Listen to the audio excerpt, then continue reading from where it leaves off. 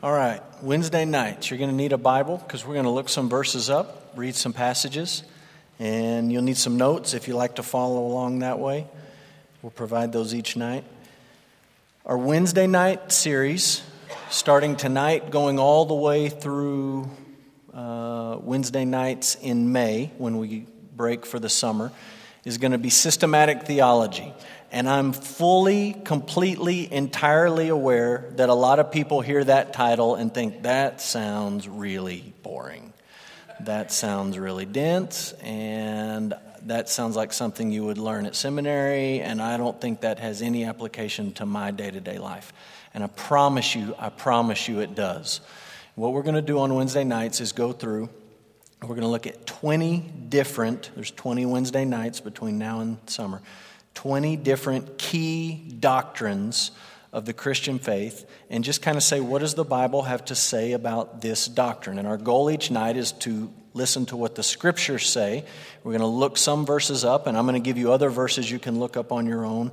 We won't have time to look them all up. But tonight we're talking about the doctrine of Revelation. And when I say the doctrine of Revelation, I'm not talking about the last book in the Bible. I'm talking about the issue or the question of epistemology. I didn't make you spell that word tonight, but I'm going to put it on the screen for you. Epistemology. That's a big fancy word you can throw around this week and impress somebody. All that word means is it's the science of knowing, the study of knowing things. How do you know what you know? What gives you warrant to believe certain things or not to believe other things? How do we know what we know? Now, you probably don't think about epistemology very much on a day-to-day basis. You certainly probably don't think about the word, and to be honest with you, you probably don't think about the topic all that much. But I promise you, it's part of your life almost every single day, if not every day, whether you realize it or not. And I'll give you a few examples, okay? I'll put some pictures up on the screen. First picture. That's a picture I took a couple of Sunday mornings ago when I got here for church. The sun was coming up over the church, and like all sunrise pictures taken with an iPhone, you say it was way better in person. You should have been there early in the morning and seen it. But you get the idea. Beautiful sunrise. I know people make fun of West Texas for our lack of trees and water and things, but we got pretty good sunrises and sunsets from time to time. And so I put this picture up here to say, a lot of us in this room look at a picture like that or wake up one morning and see it and immediately think, wow, way to go, God. That's awesome. That is a beautiful sunrise or sunset that God has painted in the sky. A lot of you would think that. A lot of other people on this earth would look at that and say, that's amazing. Look at how the dust particles are interacting with the sun's beams as it comes over the horizon and the earth rotates around the sun and we get closer. It is such a scientific, amazing thing to witness. They wouldn't have a single thought of God in their entire brain. How do people look at the exact same phenomenon and come away with two completely different perspectives on it? One saying, God, that's beautiful, and I praise you because the heavens declare the glory of God. And the other saying, science is amazing, dust in the sky is so beautiful. That is fantastic. The difference is epistemology. How do you know what you know? A lot of you probably grew up with parents who, when you saw sunrise in the morning, your parents said something like, would you look at that, what God has put up in the sky for us to appreciate? And you've been to churches and you've had Bible studies on Psalm 19.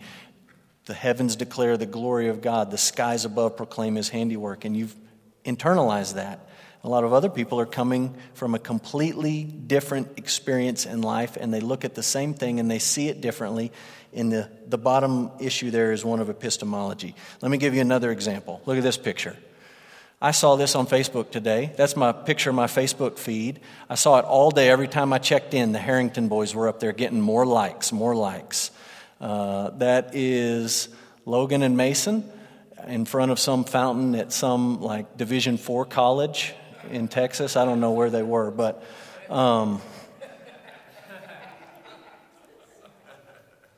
I just put them up there because I saw them all day. Doesn't really have anything to do with them or Texas Tech. When you get on Facebook, okay? I get on Facebook, social media.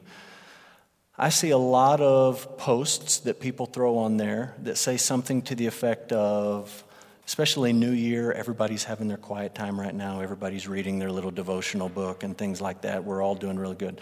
So people get on and they post something like, oh, I was reading this morning and God told me, da da da da da da da da da. What do you mean by that? I mean, really, what do you mean by that? Do you mean like you were reading the scriptures and something, like the light bulb went off and you got something, you understood it in a new way? Or do you mean like you really think you heard a voice? Or do you mean like it was just an internal thing and God told you something? And how do you know it was God talking to you and not the burrito you had for breakfast? Or how do you know? How do you know that? That's a question of epistemology. Did God really say that to you? Some people would swear up and down, yes, I know without a shadow of a doubt that God told me that.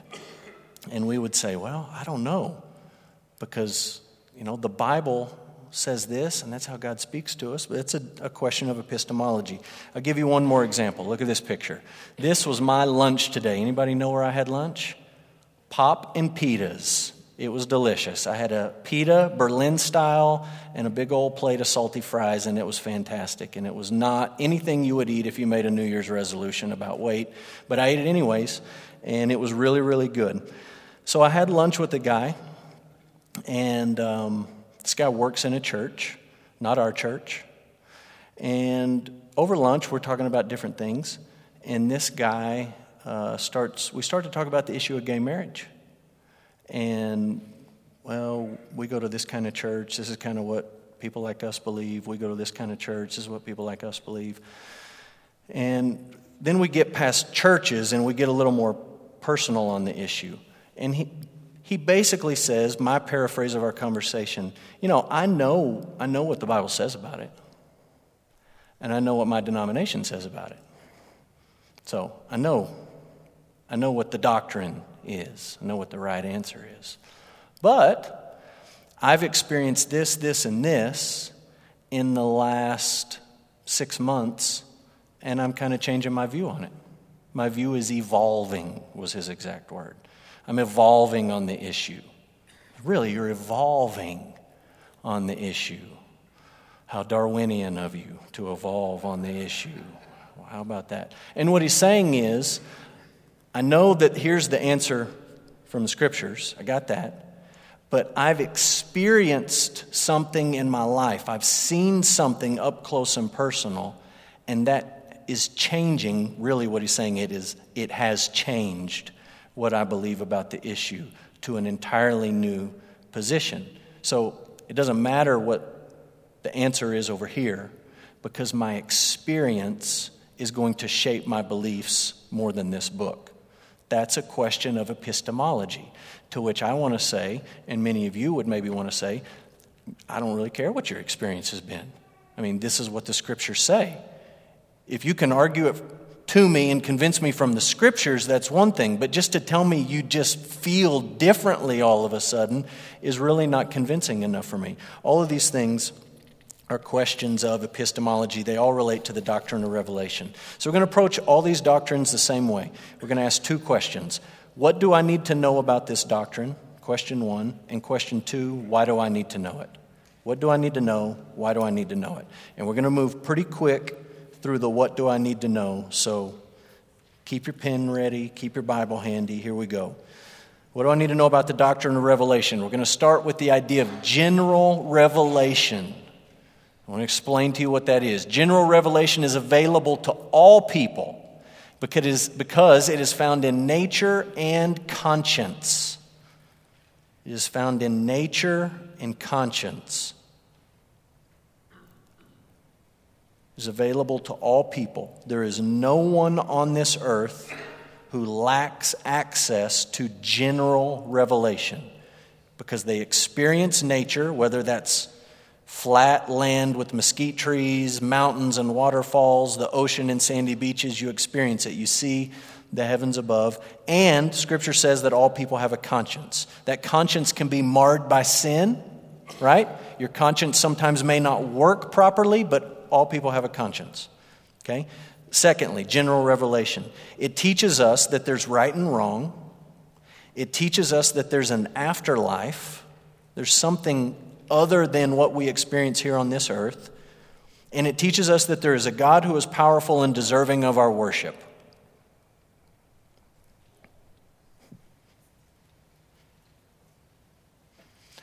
So what we're saying is, in your own conscience, and when you look around at nature, what the Scriptures tell us is that there is a revelation of God available to all people that teaches you there is a God up there. He's powerful. He made everything that I see. I ought to worship Him. There is such thing as right and wrong, and there is something more than just this life. And the Scriptures say all people intuitively know these things or have access to these truths. So let's look at a few of these passages really, really quick. Ecclesiastes 3.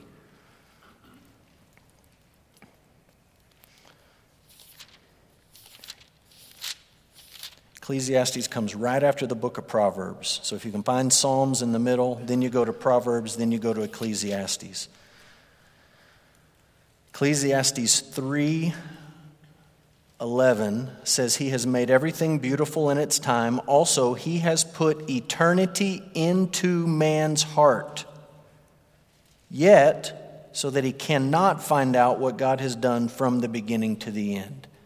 He's saying God has built into people's hearts a sense of eternity, a sense that, look, this world existed before I showed up here, something on the backside of me. There's going to be something after I die and you put me into the ground, and after I die, that's not the end of me. There's something else. He's put eternity into the hearts of human beings.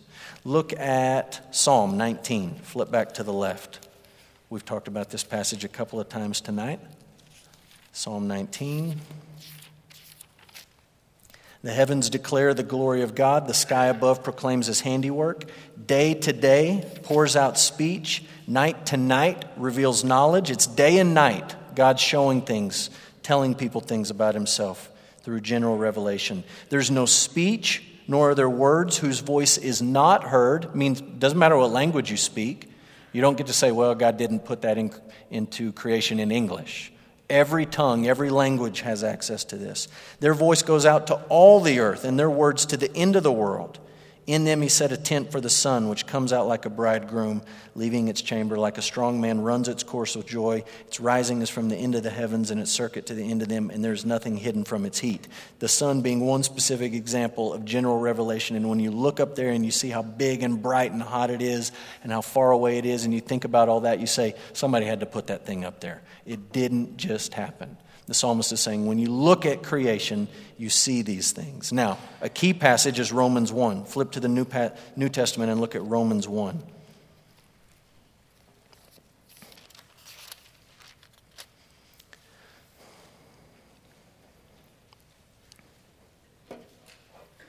Romans 1, starting in verse 18, and we'll just read a few verses here.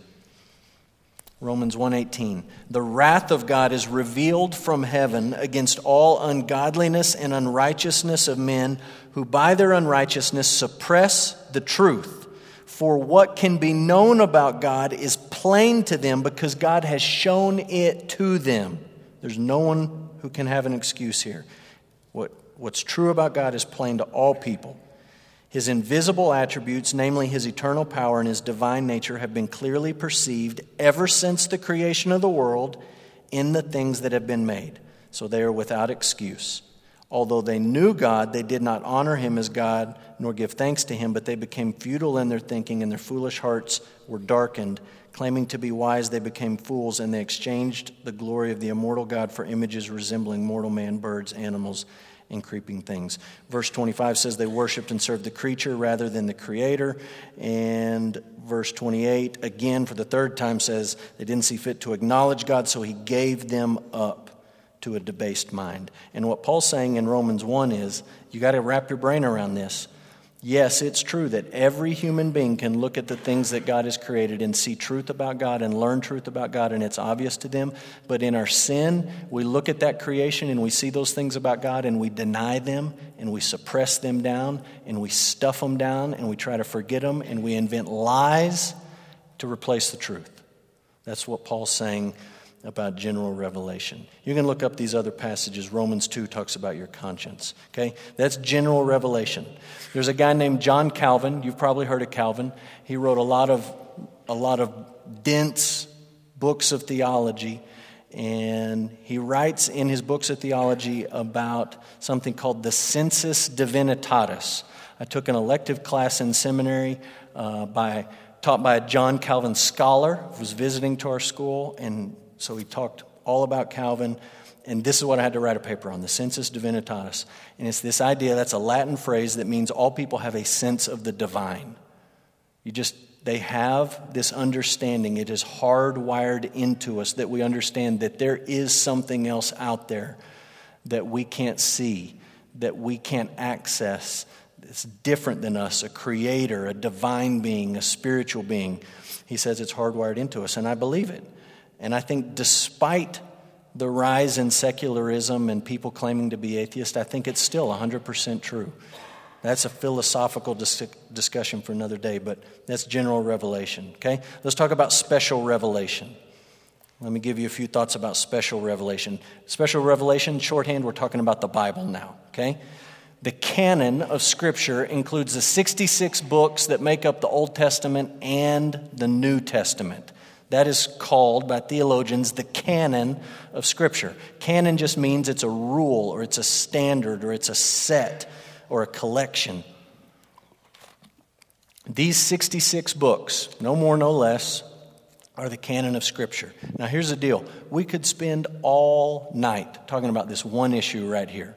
The books that make up the book of the Bible, and how do we know it's these 66, and how do we know we're not missing any, and how do we know we have one in there that shouldn't be in there. We could spend all night talking about that. All I want to say to you is 1 Timothy 5 is very clear. Paul quotes in 1 Timothy 5:8 from the Old Testament and from the New Testament, and he calls both of them scriptures in the same category. He quotes an Old Testament passage, and then he quotes a New Testament passage within the New Testament, and then he says they're both Scripture. Old Testament, New Testament together, these books make up the canon. I'll show you another picture. Anybody know what this is? Anybody seen these? This is a project that was on Kickstarter like 2.5 years ago, and a guy named Adam Green said, I want to come out. He was kind of the first guy to come up with this idea. He said, I'm going to come out with an edition of the Bible that has no chapter numbers, no verse numbers. It's just the text. No notes, no numbers in your way, nothing, just the text. Like you would read a story in a novel. He said, I want it to look like that on the page. And people said, this is the greatest idea ever. People paid money, like me. See, that's my set over there on the right, sitting in my dining room. Got it the other day, 2.5 years later. Supposed to be a 6-month project, 2.5 years later. And so I got mine finally. Took him 2.5 years. About 5 other Bible publishers have come out with their own since he first had the idea and before he got his out. And there was a big controversy after he started promoting this and people started buying it. And the controversy was, do you see the difference in the two pictures? Mine has 4. The picture on the right has 5. And a lot of people, after they started signing up for this, said, wait a minute, we want the Apocrypha in it. We want those extra books that you're not including in the Scriptures. And so he went back and he gave everybody who had purchased it an option. And he said, here's what you can do. You can have the extra book, the 5th book, the Apocrypha, all these extra books that we don't count in our 66, or you cannot have it. And so I got that email and I said, of course I'll take a free book, but I don't want it in with the other 4 books. I'm just going to put it on a separate shelf. I'm going to put the Bible on one shelf and I'll take the other free book and put it on another shelf. But that's a question that would be between Protestants and Catholics. We would say the canon of Scripture has 66 books, and they would say, yeah, we like those 66, but we want to add a few more into it. And that's a question of epistemology, the doctrine of revelation. What do you believe is God's Word? Again, we could spend a whole night talking about that. What I'm telling you tonight is for our purposes, you have good reason to believe that the 66 books make up the Old and the New Testament are the canon of Scripture. If you want to argue about it or talk about it later, I'd be happy to do that. Here we go quick. You ready? The inspiration of Scripture means that the words of the Bible are God's Word. They are His Word. He inspired it. 2 Timothy 3:16 says He breathed these words out. 2 Peter 1:21 says men were carried along by the Holy Spirit of God so that they wrote down the very words of God. The Scriptures are inspired by God. Listen, when we say inspired, we mean something different than when your favorite musical artist sings the national anthem and you say, oh, that was inspiring. We're not saying like they just lift us up and make us feel good, or this is like a motivational thing. But what we mean is God inspired the words that these men wrote down into these books so that the words they wrote were at the same time their words and God's words. They are His words. That means, this is letter C, the inerrancy of Scripture teaches us that the Bible is truthful in all things. If the words of the Bible are God's words, we know from His character that they must be true words. You can't have any wiggle room in here if you believe in inspiration, that God inspired these words, to then turn around and say it's full of mistakes. It's full of things that need to be updated or changed. Inerrancy means it's without error. It's truthful in all things.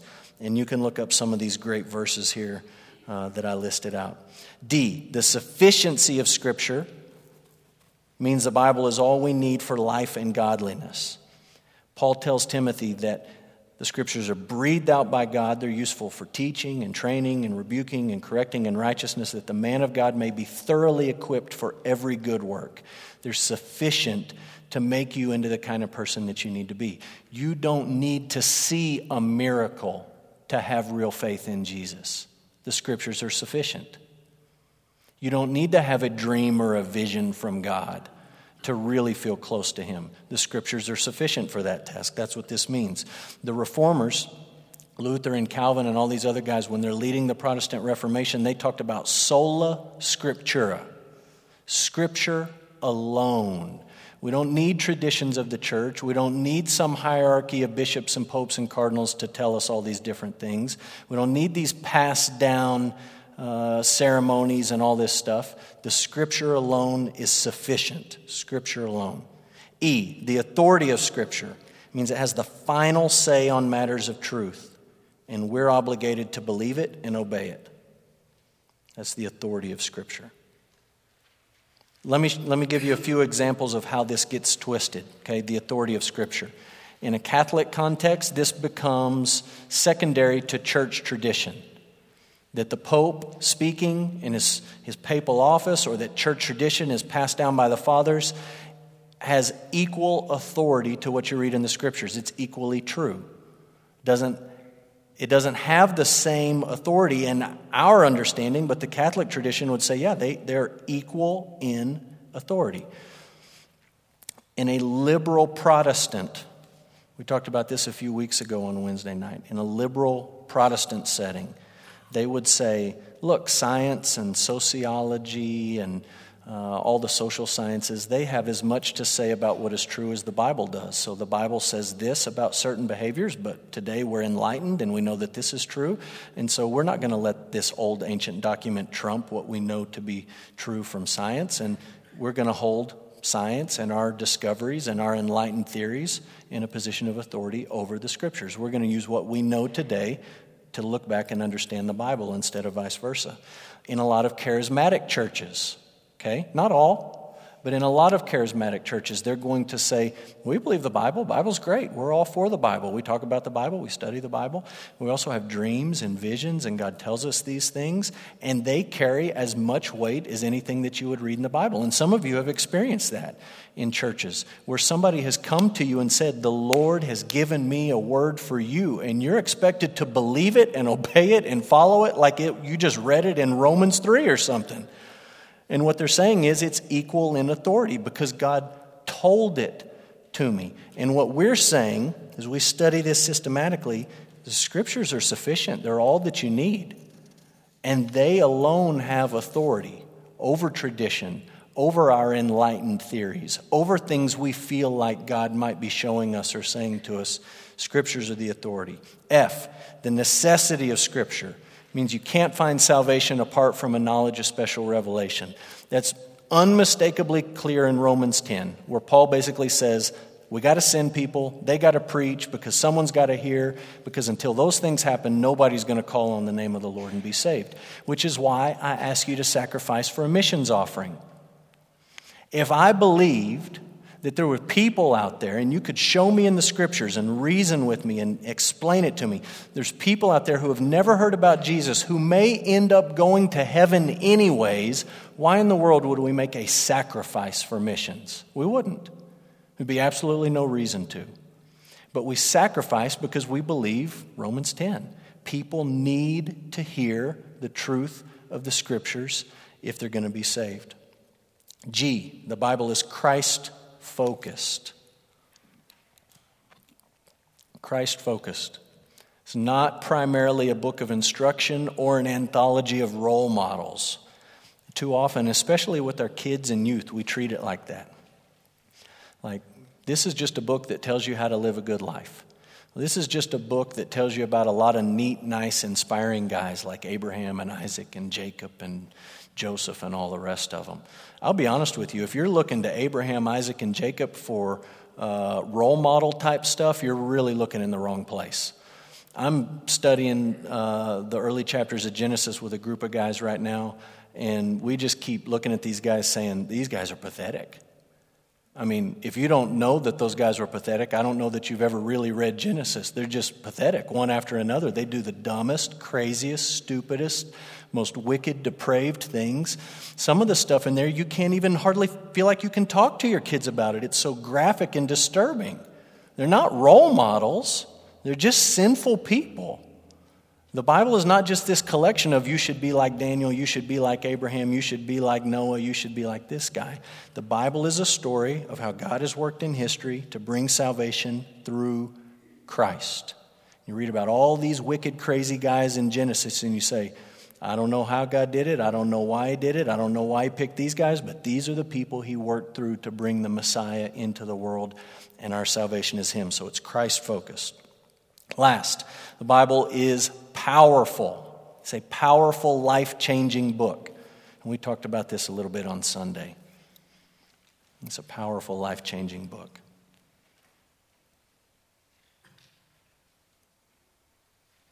That's what you need to know. Why does it matter? 6 thoughts. Number 1, God revealing himself to us is an act of grace. I know that we think about grace as the stuff we get from Jesus dying on the cross for us, and that's true. That's a great thought to have when you hear the word grace. You need to also understand that the fact that this book exists at all, that God has spoken through the writings of human beings, and we have this collection of 66 books written by dozens of different authors on multiple continents over thousands of years that tells one complete, whole, true story. The fact that this book exists is God's grace to us. God does not owe you this book. He does not owe you this revelation simply because you exist. He owes you hell and death. And the fact that he's given you this story of what he's done in history to bring about salvation and redemption for sinful people like us is an act of his grace. He could have just left us to ourselves and said, look, you just need to look at creation and you need to figure it out for yourself. And if you don't, you'll be held responsible for that. That would be perfectly fair and just and righteous of God. But the fact that he's given us this book that tells us what he's like and what he's done and who Jesus is and the salvation and the hope that we can have through Christ is an act of his grace. And I'm exactly like you. I take it way too lightly. I mean, it's like another book on our shelves. It's another thing we might cram into our day if we have time for it, or if we feel like it in the morning, or if we don't hit the snooze 14 times when the alarm goes off. This is God's word to his people. This is the story of salvation that gives us hope, and it's his grace to us, and I think we take it far too lightly. Secondly, general revelation leaves us without excuse. Without excuse. We read that in Romans 1. The things that can be known about God in creation are plain to all people, and we are without excuse for not worshiping Him as the Creator and the Sustainer and the Ruler of all things. There is no category, okay, are you tracking with me? There's no category of person like this man on the island who hasn't heard enough to be held accountable before God. Paul says in Romans 1, that man does not exist. There's no one out there who on the last day is going to stand before God and say, well, no one came and told me, and how was I supposed to know? Because what Paul says in Romans 1 is you should have looked up at the skies and seen it. You should have looked at the sun like a bridegroom going from one side to the other and figured it out. But in your sinfulness and the hardness of your heart, you took what was plain and you just stuffed it down and you exchanged the truth about God for a lie. No one has an excuse before God. Number 3, special revelation is clear on the main things.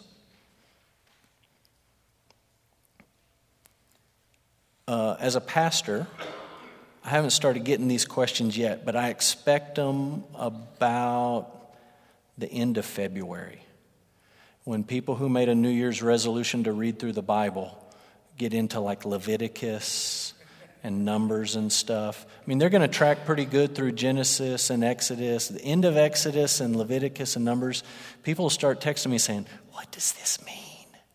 I don't understand this. This doesn't make sense. And I'll be honest with you, there's some things in the Bible that are hard to understand. I mean, there's some stuff you really got to work over with your mind and think about it and study it and pray for God to give you wisdom. But we believe in something called the perspicuity of Scripture. Perspicuity of Scripture. It means the Bible on the main things is clear. It's clear. On the things that are central to salvation and godliness, it's clear. 10 Commandments are not confusing. Don't have any gods before God. Don't worship idols. Don't take God's name in vain. Honor the Sabbath and keep it holy. Honor your father and your mother. Don't murder. Don't commit adultery. Don't steal. Don't lie. Don't covet. That's not complicated. Any kid down the hall can understand those things if you explain it to them and teach it to them. John 3:16 is not complicated. God loved the world. Despite our sin, despite our rebellion, He loved the world so much that He gave His only Son that whoever would believe in Him would not perish but have eternal life. That's not complicated. It's not hard to understand. And so people can say, well, I just don't get the Bible. I just don't understand the Bible. It just doesn't make sense to me. I'm not sure that you've really tried to get at the main message of it, because the main message is pretty clear. It's pretty obvious. It's clear on the main things. Number 4, we use the Bible to interpret the Bible. This is something called the analogy of faith. And basically what it means is when you come to something in the Bible that's sort of a head scratcher, look for another passage that's maybe easier to understand and use that to make sense of what you just read. When you come to Peter on the day of Pentecost, telling the people in Jerusalem, if you want to be saved, you need to repent and be baptized. Then you'll receive the Holy Spirit. You say, wait a minute. Do you have to be baptized to get saved? Well, don't just try to sort that question out in your mind. Go to another passage like Ephesians 2, 8, 9, and 10. It is by grace that you are saved through faith, not of works. And this is a gift of God so that no one can boast. That's pretty clear. And you go back and you say, okay, look, obviously what Peter is saying here is you need to repent, and if you truly do that, you're going to believe in Jesus, and you show that through your baptism. All those things are important, and that's what Peter said. So you use Scripture to interpret Scripture. Number 5, sadly, the Bible does not answer all of our questions. The secret things belong to God. And there's some stuff that He just doesn't tell us. And there you go. Number 6, and we're going to look at these passages. No one understands spiritual things apart from the work of the Holy Spirit. No one understands spiritual things apart from the work of the Spirit. Let's look at these verses. Matthew 16.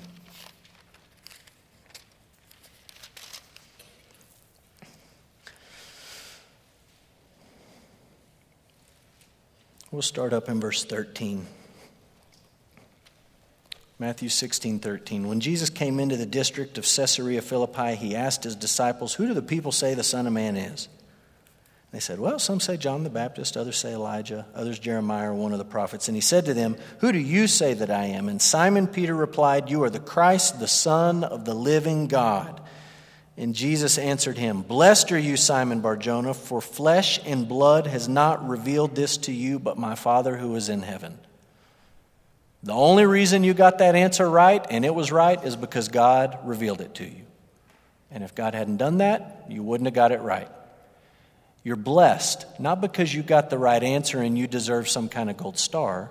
You're blessed because God in His grace has revealed something to you that is true. Look at John 3. John chapter 3.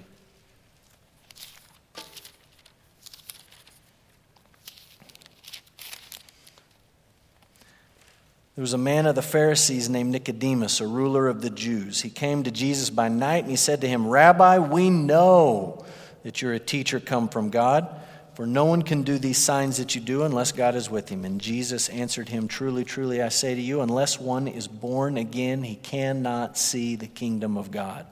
You see this? This guy comes and he says, "We know something about you." Jesus says, "Well, let me tell you something I know. No one is going to see the kingdom of God unless he's born again." Doesn't matter what you think you have figured out. You have to be born again to experience the kingdom. And Nicodemus said to him, "How can a man be born when he's old? Can he enter a second time into his mother's womb and be born?" And Jesus answered, "Truly, truly, I say to you, unless one is born of water and the Spirit, he cannot enter the kingdom of God. That which is born of the flesh is flesh, and that which is born of spirit is spirit. Don't marvel that I said to you, you must be born again. The wind, same Greek word for spirit.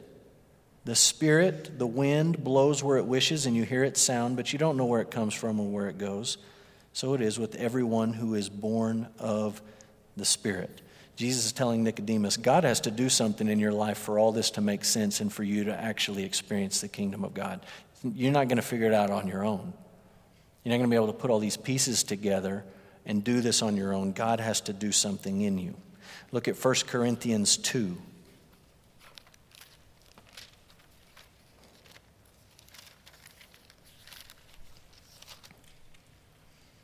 First Corinthians 2, verse 14. The natural person does not accept the things of the Spirit of God, for they are folly to him, and he is not able, doesn't have the ability, not able to understand them because they are spiritually discerned. The natural person, the person who has not experienced God's grace, cannot understand these things. It is impossible for that to happen.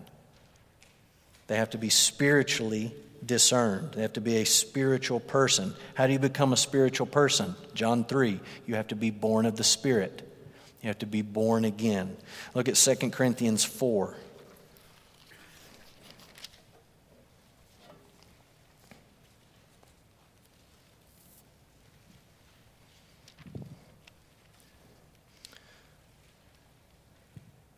Let's start in verse 1. Paul says, "Having this ministry by the mercy of God, we don't lose heart." As people who go around and preach the gospel, we're not going to lose heart. "We have renounced disgraceful, underhanded ways. We refuse to practice cunning or tamper with God's word. But by the open statement of the truth, we commend ourselves to everyone's conscience in the sight of God." Meaning, I'm not going to try to manipulate you. I'm not going to try to play on your emotions. I'm not going to try to back you into some corner where you feel like you have to make a decision. I'm not going to try to embarrass you into following Jesus. I'm just going to give you the plain statement of the truth. And he says, even if our gospel is veiled, it's veiled only to those who are perishing. In their case, the case of those who are perishing, lost people, the God of this world has blinded the minds of the unbelievers to keep them from seeing the light of the gospel of the glory of Christ, who is the image of God. They've been blinded. They can't see the truth of the light of the gospel because the God of this world has veiled their eyes. They can't see these spiritual things. Verse 5, what we proclaim is not ourselves, but Jesus Christ as Lord, with ourselves as your servants for Jesus' sake. For the God who said, let light shine out of darkness, has shone in our hearts to give us the light of the knowledge of the glory of God in the face of Jesus. How does a person in Odessa, Texas today come to a point where they have the knowledge of the glory of God in the face of Jesus? How does that happen? Paul says it right here. God has to shine light in their heart. I can't preach a good enough sermon to make it happen. Our Awana teachers can't be convincing enough in beating Bible verses into those little brains down the hall to make it happen on their own. God has to make it happen. His Spirit has to make it happen. The one who said, let light come out of darkness, who created light out of nothing, can take someone in their spiritual blindness, in their spiritual death, and he can give them light. Again, that goes back to John 3, being born again. Okay, so that's the doctrine of revelation. And it is important, and you face it every day. And the bottom line that you and I take away is the Scriptures have to be our ultimate authority when it comes to matters of truth and matters of salvation. And that's got to be the foundation that we stand on. So one thing I'm going to do every week is I'm going to just tell you about a couple of books for those of you who like to read. If you don't like to read, then don't worry about it. You can pack your notes away and it's no big deal. But those of you who like to read, I'm going to give you a few books. I'm going to bring them in here every night so you can look at them. You can't have them because when I loan books out, they just disappear. But you can come look at them if you want to. I'm happy for you to do that. This is a great book. It's called Christian Beliefs, 20 Basics Every Christian Should Know. I've read through this book, and I promise you my fifth grade daughter could read through it and understand 95% of it. So it's not deep, heavy, intimidating stuff. It's just basic stuff that you need to know as a Christian, 20 doctrines. We're not doing all of these 20, by the way. We're doing a different 20, but there's some overlap. This is a great book. You know why I like this book? It has pictures. Everybody likes picture books. I don't care how old you are. Pictures are good. And this is a book by a guy named Clinton Arnold, and it's called How We Got the Bible, A Visual Journey. And there's plenty of words in here, but there's also some really cool pictures. And he basically answers the question in this book. We talked about it briefly. How do we know the 66 books that we have are the right 66 books and we're not missing any and we don't have too many? And how did all of that come about? If you've watched stuff like the Da Vinci Code or Dan Brown movies, he gives you all kinds of crazy stuff about how it happened. It's just total fiction. It didn't happen that way. And Arnold explains how it happened, and it's a very helpful book. One other I'll mention, I know I gave you 6, but I'll just mention one more, is a book by R.C. Sproul called Scripture Alone. What does it mean to believe that Scripture alone is our authority? And this book's a little bit more challenging, but any of you, I'm sure, could read it and profit from it. So I'll leave these up here. If you want to look at those afterwards, you can. If not, then that's fine as well. Next week, we're going to continue with theology proper, the doctrine of God. And it's going to be a good night. We're going to talk about some of God's attributes and why you need to know them and why they're important. So here's what we're going to do. We're going to call it good on doctrine of revelation. And we're going to pray